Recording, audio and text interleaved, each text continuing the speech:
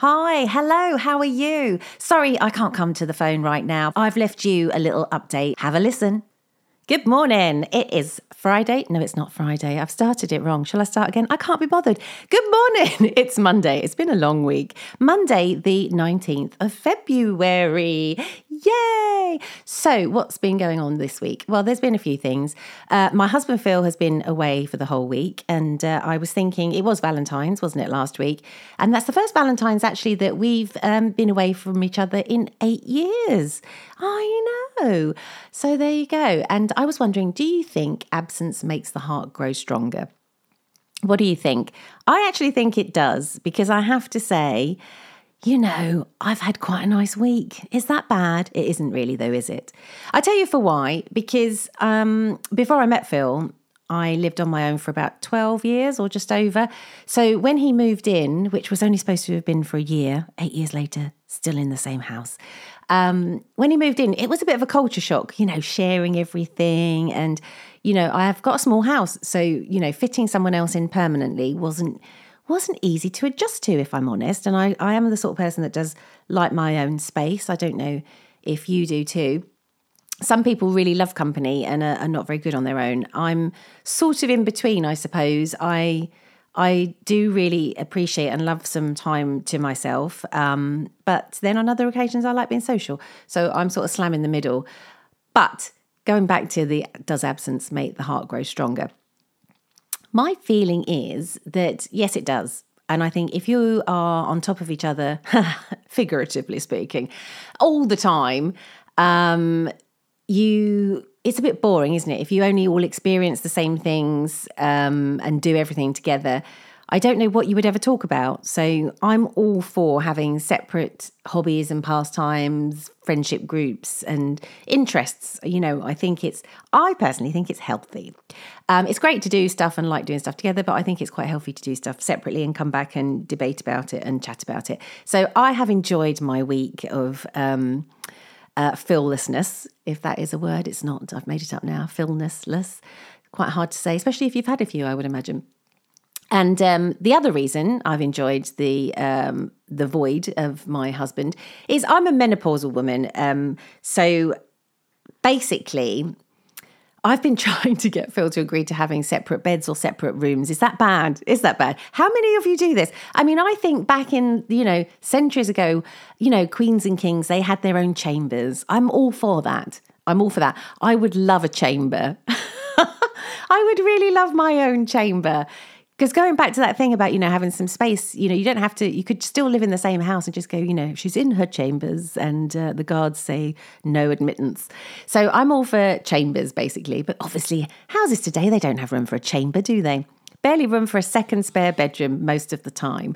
So actually, my phone just pinged then. If you heard that, that's him. He's landed. So he's on his way back. So my void of Philnessness is nearly over. Anyway, going back to the chambers. So I've been trying on and off, just mentioning, dropping, the little hints like you do. Would you be interested in having separate bedrooms? No, he's not interested at all. Would you be interested in having separate beds? Just beds in the same bedroom? Not interested. And it's not because I don't want to, sleep together. And I love the spooning and the cuddling and all of the things, shenanigans, all for it. But as a menopausal woman, I have noticed that whenever he does go away, either for work or on a holiday trip like now, basically, I get hotter than the sun 3 to 4 to 5 to 10 million times a night. You know what it's like, guys and ladies that live together. So when he's away, what I love is that I can get woken up by suddenly becoming hotter than the sun, and I can just simply roll over to a fresh, cool sheet right next to me. How great is that? And then when I wake up the next time, hotter than the sun, I roll the other way again and it has cooled down. So that's all I'm saying is I think us older ladies of a certain age, need to have the width of a king size to super king size bed on our own, just in order that we can have a comfortable night's sleep. Because if I roll the other way when he's there, I fall out of bed. which isn't great, is it? No. And if I roll towards him when I'm hotter than the sun, he moans and I moan because he's also warm. So, it's a difficult one. So all I'm saying is, does absence make the heart grow stronger?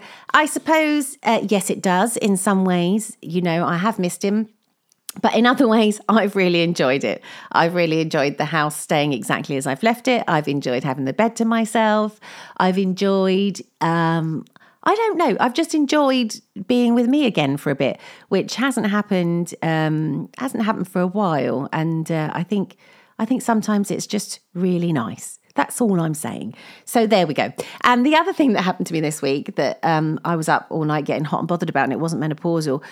I tell you what, I'm never, and I think this should be some sort of law or rule for people that don't have a huge amount of money to have, I don't know, like people that do their washing. So that's a lot of money, isn't it? So for people that have to do their own washing, I don't know why any of us buy anything that needs either dry cleaning or hand washing. Am I right? Do you agree? Anything that I own that needs hand washing either stays floating around in the bottom of the basket for months and months and months and months, to the point where quite often I will sneak it back out and put it back on without having washed it. I don't know if I'm the only one. And then I will go to the trouble of hand washing things like once every 3 to 4 years. So it's a pointless expense when you buy something that needs hand washing. And during this winter, I bought a new roll neck jumper, red, lovely, my favourite colour, red. Really lovely cable knit jumper. And I didn't look, and this is the other thing, isn't it? Why do we not look? I never look at the washing instructions when I buy something. Do you? Does anyone? I don't know. I feel like if it needs specialist care, it should just have a massive label on the outside of the hanger saying, don't buy this, it'll end up in the bottom of your washing basket or ruined. So this is what happened. I ruined it. So I washed it and I hadn't fully realised that it was a merino wool jumper. And it was big and loose and baggy and lovely, so snuggly and cable knit and just fisherman-y. Oh, I loved it. And it got mixed up with all the other washing. Well, I say mixed up, I just slung it in with all the other washing, didn't even realise that it was merino wool. And it came out the size of a Barbie doll.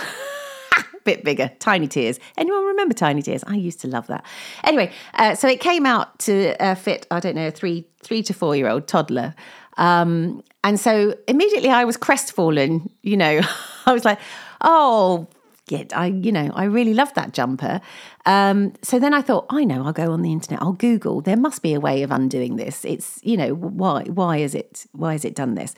And on the internet, it says, if you've shrunk a wool jumper, it's perfectly fixable. So I'm like, yes, great. This is great news. I can fix this. And, the Bob the Builder for woolen jumpers. Can you shrink it? Yes, you can. Can you fix it? Yes, you can. So that was marvellous. So I was pleased. So all it said you had to do, I don't know if anyone out there has done this. If you haven't been successful, please let me know, because I was very unsuccessful. So I'm going to just say right now, it didn't work. But what it said to do, and what I spent about 2 hours doing, was put it in a bath of lukewarm water mixed with conditioner, hair conditioner.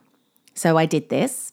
And I have to say, you're meant to knead it. So it's like knead it like bread. Quite energetic, actually. I probably lost a few calories doing it. Knead it sort of back into shape, stretch it gently, and then rinse it with cool water and towel dry flat. Now, I don't know if any of you have tried this, but the jumper didn't regain anywhere near the same size. It shrank probably about to, I don't know, a tenth of its size.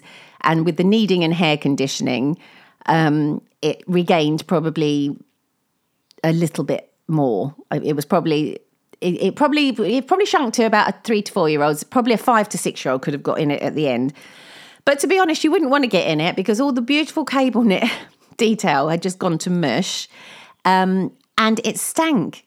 Because what I hadn't realised, obviously, it's like a wool, isn't it? And when you wet it, it's a bit like, if you go for a walk with your dog, it smells of wet dog in your house. It smelled like a dead, wet animal. I felt like I lived on a farm suddenly and I'd left all the sheep out in the rain. And it was a tiny red sheep. Is sheep's like a plural, isn't it? What do you call a singular sheep? Anyway, just a sheep. But anyway, that's thrown me. But so anyway, so it stank. And then it said you've got to dry it flat. Now, how do you dry something that is it holds so much water, it weighed a ton. I'm not kidding. It stank and it weighed a ton. So then it said, put it between 2 towels. So I did that and stood on it, walked up and down it, and it was still just as wet. The towels were absolutely soaked and they stank. So I now had 2 towels that stank like a dead sheep, and a half-size jumper that stank and looked nothing like the jumper that it was. So I suppose the essence of that long, boring story is don't buy. Look at the instructions on things that you buy. Look at them, and it doesn't work. The stretching doesn't work. So just throw it away. So it's in the bin. It's in the bin. So that's my merino wool story over and out. And the other thing I was thinking, I was at work yesterday at Custard HQ, as you all know, and I was having a cup of soup, and I did have a chuckle to myself because every time I empty a packet of cup of soup into a mug ready to tip the water in, instead of feeling guilty now about the fact that, I'm drinking something that's full of shite, it's just powder, isn't it? It's just like horrible powder. What even is it? I've decided that I'm going to just pretend that I'm an astronaut. So now when I'm having anything like that, I tip the powder in and I imagine myself floating around the room with zero gravity, and it makes me feel a lot better. So that's a little tip for you all there, in case you ever feel guilty when you have, I don't know, a pot noodle or a cup of soup. So I think it's good for the imagination and the soul to just pretend that you work for NASA and that's all that's available, and you're doing really good things for the world. So on that note, I think I will leave you on this fine Monday morning. It's been so lovely catching up. If you do like these catch-ups, this is the 7th, so I have done a few now. Feel free to subscribe, and then you'll get them as they hit the airwaves every Monday. So again, thanks for calling, and speak soon.